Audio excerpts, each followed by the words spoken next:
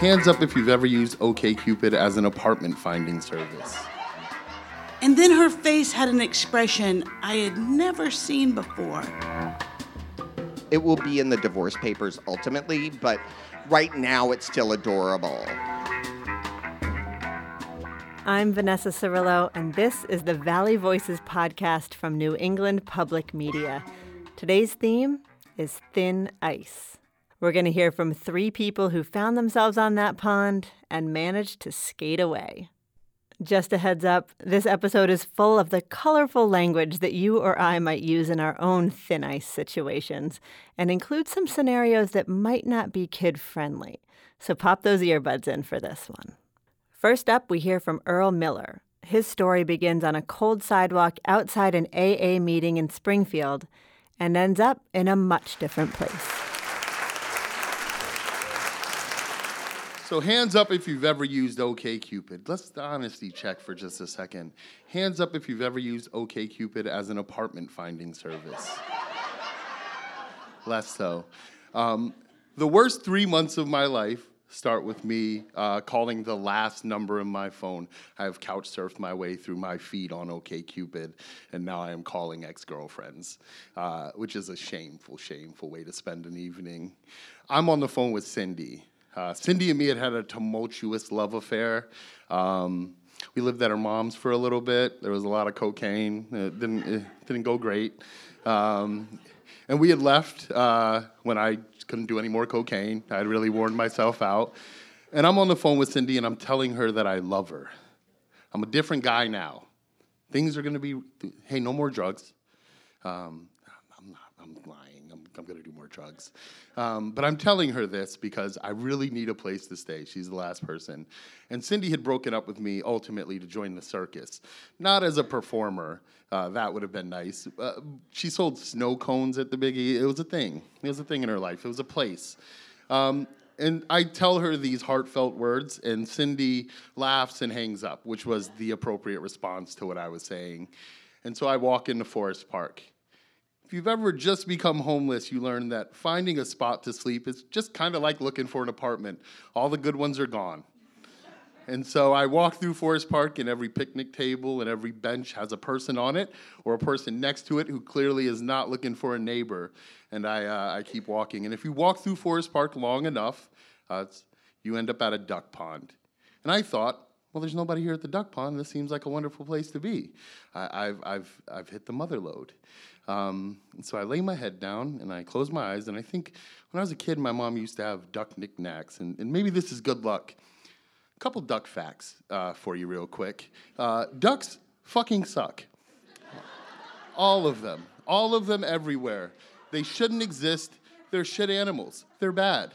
They defecate in the water they drink. No animal that does that should live. They're also, trivia fact, nocturnal, which means that they quack all night, every night, and I'm slowly becoming insane. 90 days after this duck adventure had dragged on, I was at a 12-step meeting. I don't think I'm allowed to say the name technically. I think the second part of the name says them. Anyway, so I'm at a 12-step meeting, and I'm telling my hard luck story to a bunch of other people who have pretty bad hard luck stories, so it's not really helping. And this very strange woman appears. She is in, I don't know what you call it. I don't know what white people call it. It was like a hippie moo-moo. Is like, she's in Birkenstocks. She's not from where I'm from. She has a belt on with a Walkman attached to it. No pants, just a floating belt for her Walkman. Giant headphones. And she smells like the shittiest weed I have ever smelled. And that is definitely not something you're allowed to do before this meeting. And she hears my story, and she says, hey, I got a place you can stay. And I think, this is how unsolved mysteries start. This is how you never get out of jail. So, but I'm out of options, and if I see another duck, I'm going to kill myself. So I say, you know what? I'll go to Jen's house. And Jen's house is this this tiny little one-bedroom apartment. And Jen does something for me that's really magical. She doesn't make me do any of the things I'd have to do when I was homeless. Quick aside again. Being homeless for me was like making a list of all the things you won't do and then just checking them off every day. The kind of mundane horror of that. My hands have done things that haunt me. When I sleep, I'm still homeless. But I wasn't homeless anymore. I'm at Jen's. And Jen smokes shitty weed all day and listens to Fish all day. And sometimes just disappears. Jen disappears for weeks. I don't know where Jen is. Sometimes Jen's daughter shows up. I have 3/4 custody of Jen's daughter. I'm raising this kid. This is a real relationship. Jen loves me, though. Jen loves me in a way that I've never felt in my life. She is honest in her love for me. She tells me things are going to be okay, and then she tells me that's a lie. It's an honesty you don't get from many folks. Sometimes I wake up and Jen's in my bed, and it's not even a sexual thing. Jen just smokes really shitty weed, and sometimes they spray it with roach stuff, and you just wake up where you wake up. So I'm at Jen's for 6 months, and I'm a Holyoke boy. Glad to have you all here. I wouldn't clap, because the second part of this is And like a lot of Holyoke boys, I have a first date with a girl. It goes so well, we go pick up my stuff. I move in right up the street, right up the way at Lyman Terrace. I move in with this girl. And when I'm leaving Jen, she goes, I'll leave the bed out for you for a little bit, which is a reasonable decision for her to make.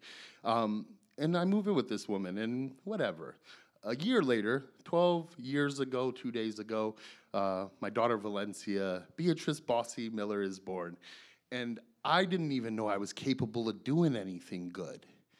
I didn't know that there was anything like that in me. And I'm holding this little person, right? I cut her umbilical cord.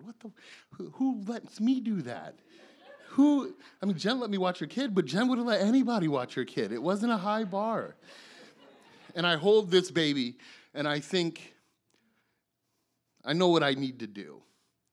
And so 2 weeks after she's born, she's 42 weeks, so she's basically born like 3 months old. She's big, giant Miller head. It was a C-section. It was awful. Don't look over the tent. You'll die. It was bad. So I take her to Forest Park, and I take her to the duck pond. And I hold this thing that's the best thing I ever did. The best thing I ever did. And I look out, and there's these ducks flying, and I think, fuck you, ducks. Fuck you, and I hope you all die. I did something good. And then I take that baby to Jen's house, and Jen is high, because Jen's high. Jen likes to be high. And she's sitting on her couch, and I hand her my baby, and she tells my daughter that it's going to be okay. And I think she's probably lying at that point, because if you haven't caught the vibe, there was no reason to think that things were going to be okay. But it was the first time where I kind of believed that maybe it would be okay. And she hands me my baby back, and I look at her, and I think, I'm going to figure out how to be the type of person where you don't ever have to worry about living next to the duck pond. And my life has been a series of just trying to be okay enough to help somebody else not have to end up at the duck pond. And every year, on my daughter's birthday, we'll do it next weekend in New York where she lives with her mom. We go for a car ride. We listen to Fish. It sucks. I'm sorry. If you like Fish, they're a terrible band. It goes on and on, ad infinitum. It goes nowhere. There's solos right after a solo. It's musically disgusting. You should be ashamed of yourself. But we'll listen to Fish, and I'll tell her about the duck pond and why ducks are fucking awful animals, and they should all be exterminated. Thank you for having me.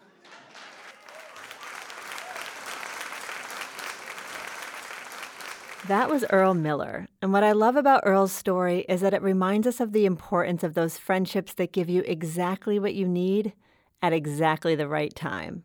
We all need a Jen in our lives. Earl is a dad from Holyoke. He's working on reimagining public safety in the town of Amherst, and hopefully for us, he's working on his next story for the Valley Voices stage.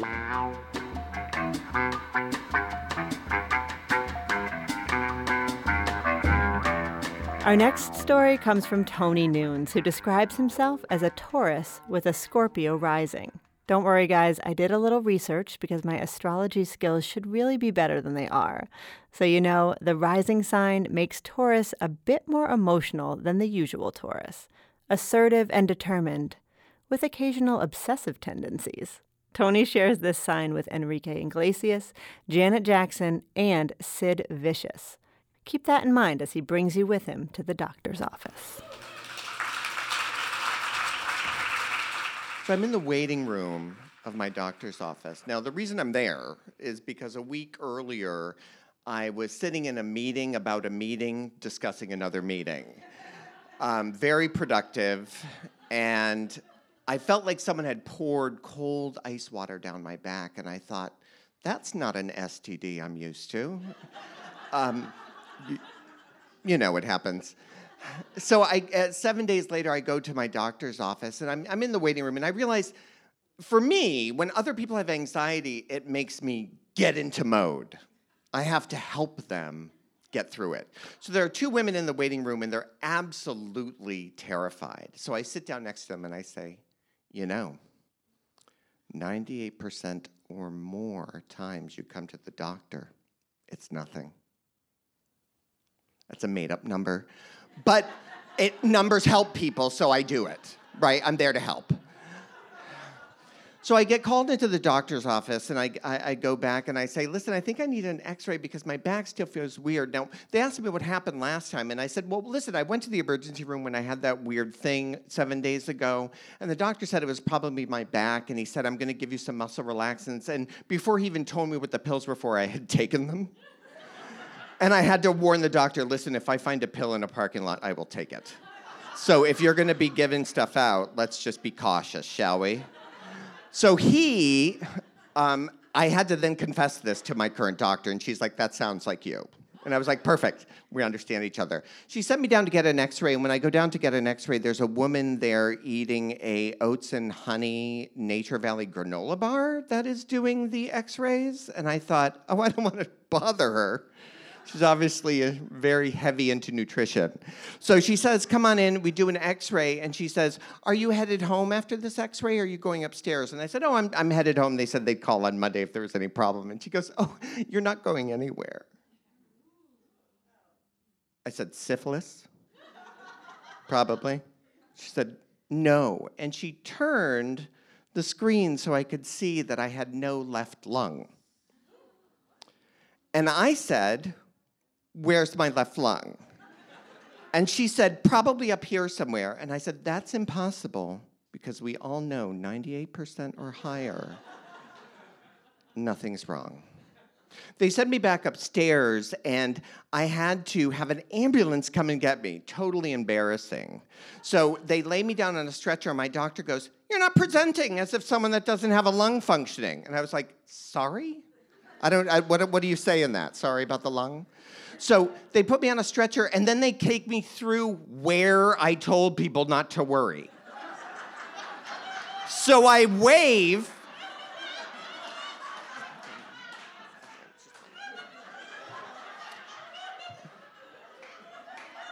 I tried to explain to them, listen, this isn't normal. I said, I just don't have a lung. Just don't have a lung. Now I have to do the most terrifying part of all, which is I have to call my husband from the ambulance. My husband was working in D.C. at the time, and my husband, God love him, panics. He thinks I'm constantly on the edge of death, and we're all constantly on the edge of Armageddon, right? So now I have to call him, and I decide to word it slightly differently, and I say, listen, I'm going to visit the hospital. It seems I've misplaced my lung. They think they know where it is. I need you to come home and take care of the dogs. And I said, I can't talk about it now. My phone's running out. That's a lie. Talk to you later. Hang up. I get to the emergency room, and no one can believe that I'm the person without a functioning lung. A hot emergency room guy comes in, which is always the case when I look my worst. And he says, listen, you know what we're going to do? We're going to actually take this, and we're going to plunge it through your chest. and it's going to actually inhale, and it's going to be really painful, but we have to do that. And I said the one thing I thought I would never say to a hot guy, which is, please don't penetrate me. Which is weird for me to say that. So I get sent up to the room finally in the middle of the night, and I decide in the morning, get dressed and get some coffee, right? Because there's a little cafe in the basement. I have a box that's attached to this cord coming out of my chest that's gurgling every time I inhale. So I slip that into my messenger bag, put it on my chest, go down, grab a coffee. I'm like, I need a venti. I'm taking orders for the nurses. All of that's fine, absolutely fine. My husband arrives the next day, and again, his anxiety makes him a little self-focused. It's absolutely adorable. It will be in the divorce papers ultimately, but right now it's still adorable. And he says to me as he walks in, like this, hi, I stubbed my toe really bad at the house, and it's really painful. I have tubes coming out of my chest. So I say, would you like me to ring the nurse? Maybe the surgeon can come talk to you before they reinflate my lungs. Well, the decision was I needed surgery because the hole wasn't repairing itself. And just so you know, nurses fucking rock. Because if you... Stop it. Stop. So nurses fucking rock because if you respect nurses who actually run the shit, they do fun things for you. So they would hang out with me, but then they also, when I needed help bathing, were like, let's get Ricardo. And I thought, that really sounds good to me. I don't know what we're doing. Ricardo came up, and Ricardo was going to help me, but he has to remove his shirt because he's so muscular and beautiful that they don't have the scrubs that fit him. Sad face. So, Ricardo helps me and calls me bro and shit, which is a total aphrodisiac for me. So after the surgery, I go down to get more coffee, right? I'm like, let's hit the coffee. And the gay boy that works at the counter waves to me to come to him. And I'm a little shocked because, like, if you're gay and you're under 30, you probably don't even see me. Like, I don't exist. Like, you think clothes are floating here right now, right? So I say, what? And he goes, hey, listen, last time you were here, we got a complaint. And I said, what? And he said, well, we got a complaint because someone thought it was disgusting that you would come into the cafe at the hospital with your gurgle box in your messenger bag. And I said, really? And he goes, mm-hmm, and she's here. She's right behind you. Oh, cherub. And I say, excellent. So I approach the woman, and I decide the best way to handle this. I walk up to her, and I say, hi, can I talk to you just for a second? I wanted to tell you that, I looked over at you the other day, and you really remind me of my mom. And it was the last place I was with her, and we used to come down and get coffee. And I don't have much time left. So it's really nice to see a friendly face. Have a good day. At home, I didn't realize the emotional toll, right? I looked in the mirror when I got home, and for some reason, after I was taking my clothes off, which is just not a fun thing, in the full mirror, I could see all of the scars. And I burst out crying, actually. And I said, you're older. You're broken now.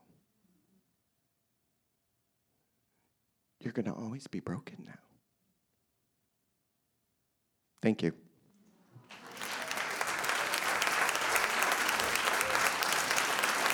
Oh, Cherub, we're all a little bit broken.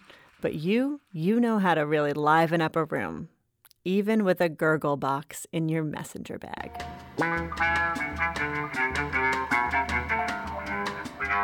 This is the Valley Voices podcast from New England Public Media. I'm Vanessa Cirillo, and I've got one more story for you today from our Southern charmer, Julia Mitchell. But before we hear from Julia, a quick reminder for storytelling fans. You can do this too. Our Valley Voices Story Slams bring all kinds of stories to the stage and the podcast. Find out how to audition, watch our video shorts, and get tickets to our next show at nepm.org/Valley Voices. All right, next, you're invited to spaghetti dinner at Julia's house, where a phone call from the hospital changes everything.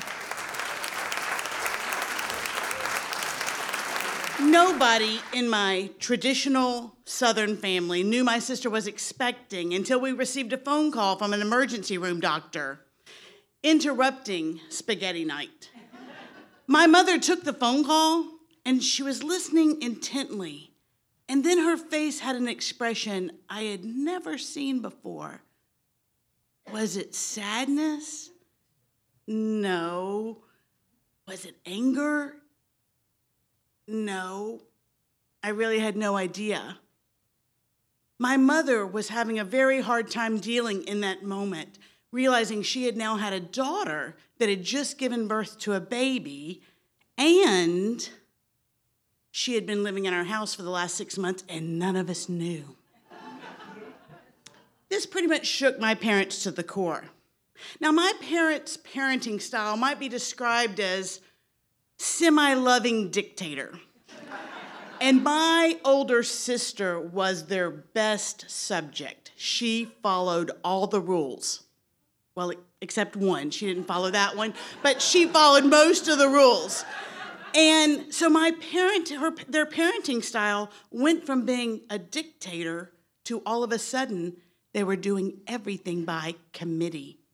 Now, committee meant they asked the neighbors, they asked their friends, they asked the hospital chaplain at the hospital my sister was at that they had never met before, and he was Jewish, what they should do about my sister's situation. They even began to ask me, and I was totally surprised by that. We were never asked our opinion in the house. And I was a little emboldened by having my opinion asked for all the time over the last few days, and it felt good. And so while we were in the waiting room that day, we were sitting there, and I just used my newfound power to blurt out and say, my sister should not marry that boy. My parents sat motionless, barely breathing. I knew I had crossed a line, but I wasn't sure what it was. But I really believed that truth was the currency that adults traded in. So I continued. And I said, also, we need to talk about this baby. I think she should put it up for adoption. I was 13 years old at the time, and definitely somebody you want to take life advice from. And I gave this whole justification. My sister is only 19 years old. She had a full scholarship to the university. She was by far the brightest of all of us. My parents sat there and listened, but I could feel the last week, all the angst in the house was definitely pointing toward my sister, but I could feel it begin to shift and turn toward me. And this is where I did something stupid. Again, I thought truth was the right way to go.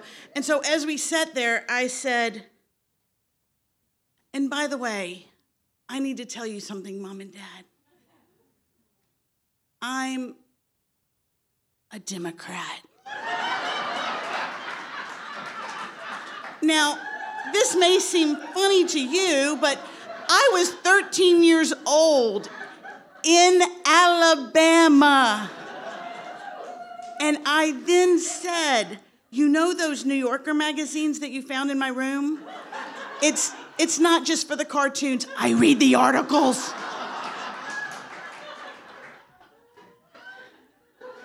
And I thought this was a secret I was going to take to my grave.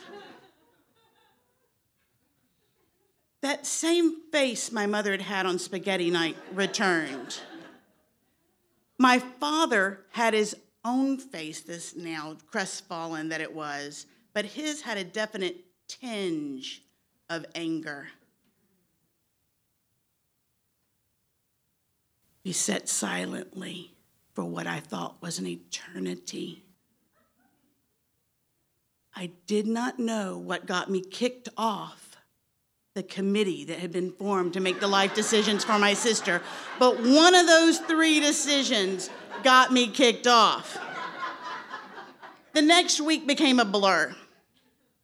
Decisions were being made, plans were being laid, conversations were being had, but I had no idea what was going on.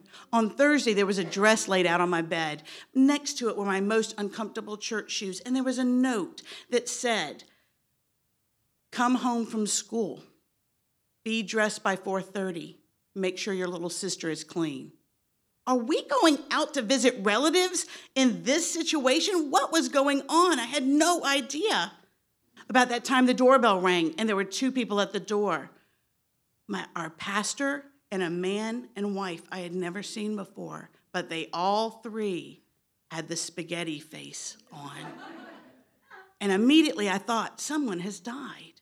Who has died? Right after that, the doorbell rang again, and there was a boy that was standing there.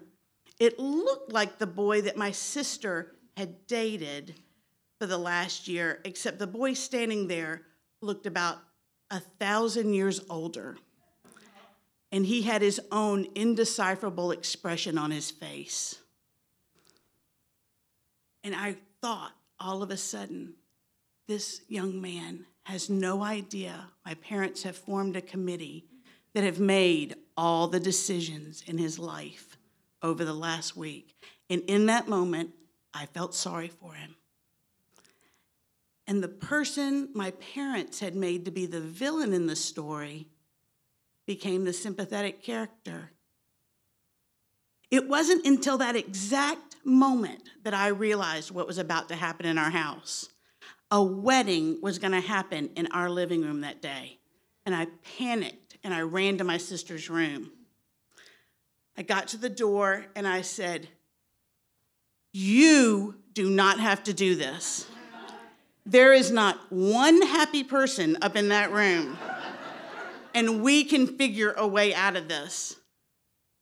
Again, I don't know why she didn't trust a 13-year-old to make her life plan, but she looked at me in this face of horror.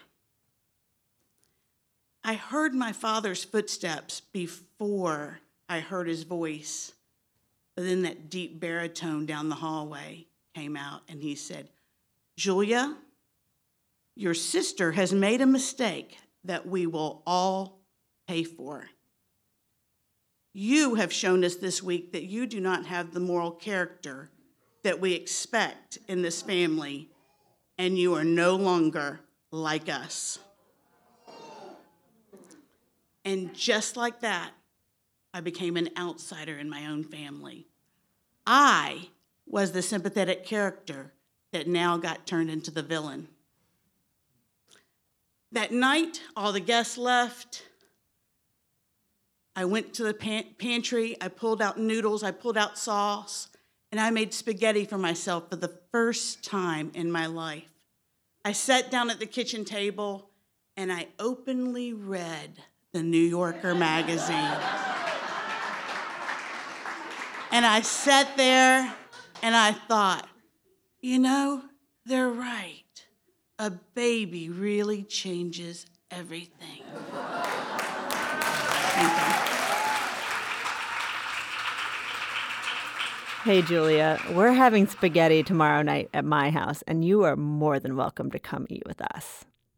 Julia Mitchell told me she finds telling stories about her family is cheaper and more productive than therapy.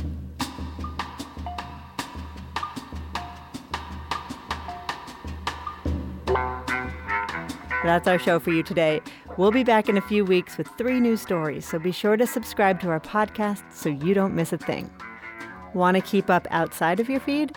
Join our Facebook group, Valley Storytelling Community, or send us a note at valleyvoices@nepm.org and we'll add you to our mailing list. Valley Voices Story Slam is produced by New England Public Media and the Academy of Music. Special thanks to our friends at the Divine Theater at Gateway City Arts in Holyoke, where the stories you heard today were first told live. This show is produced by Katie Wright for New England Public Media. See you next time.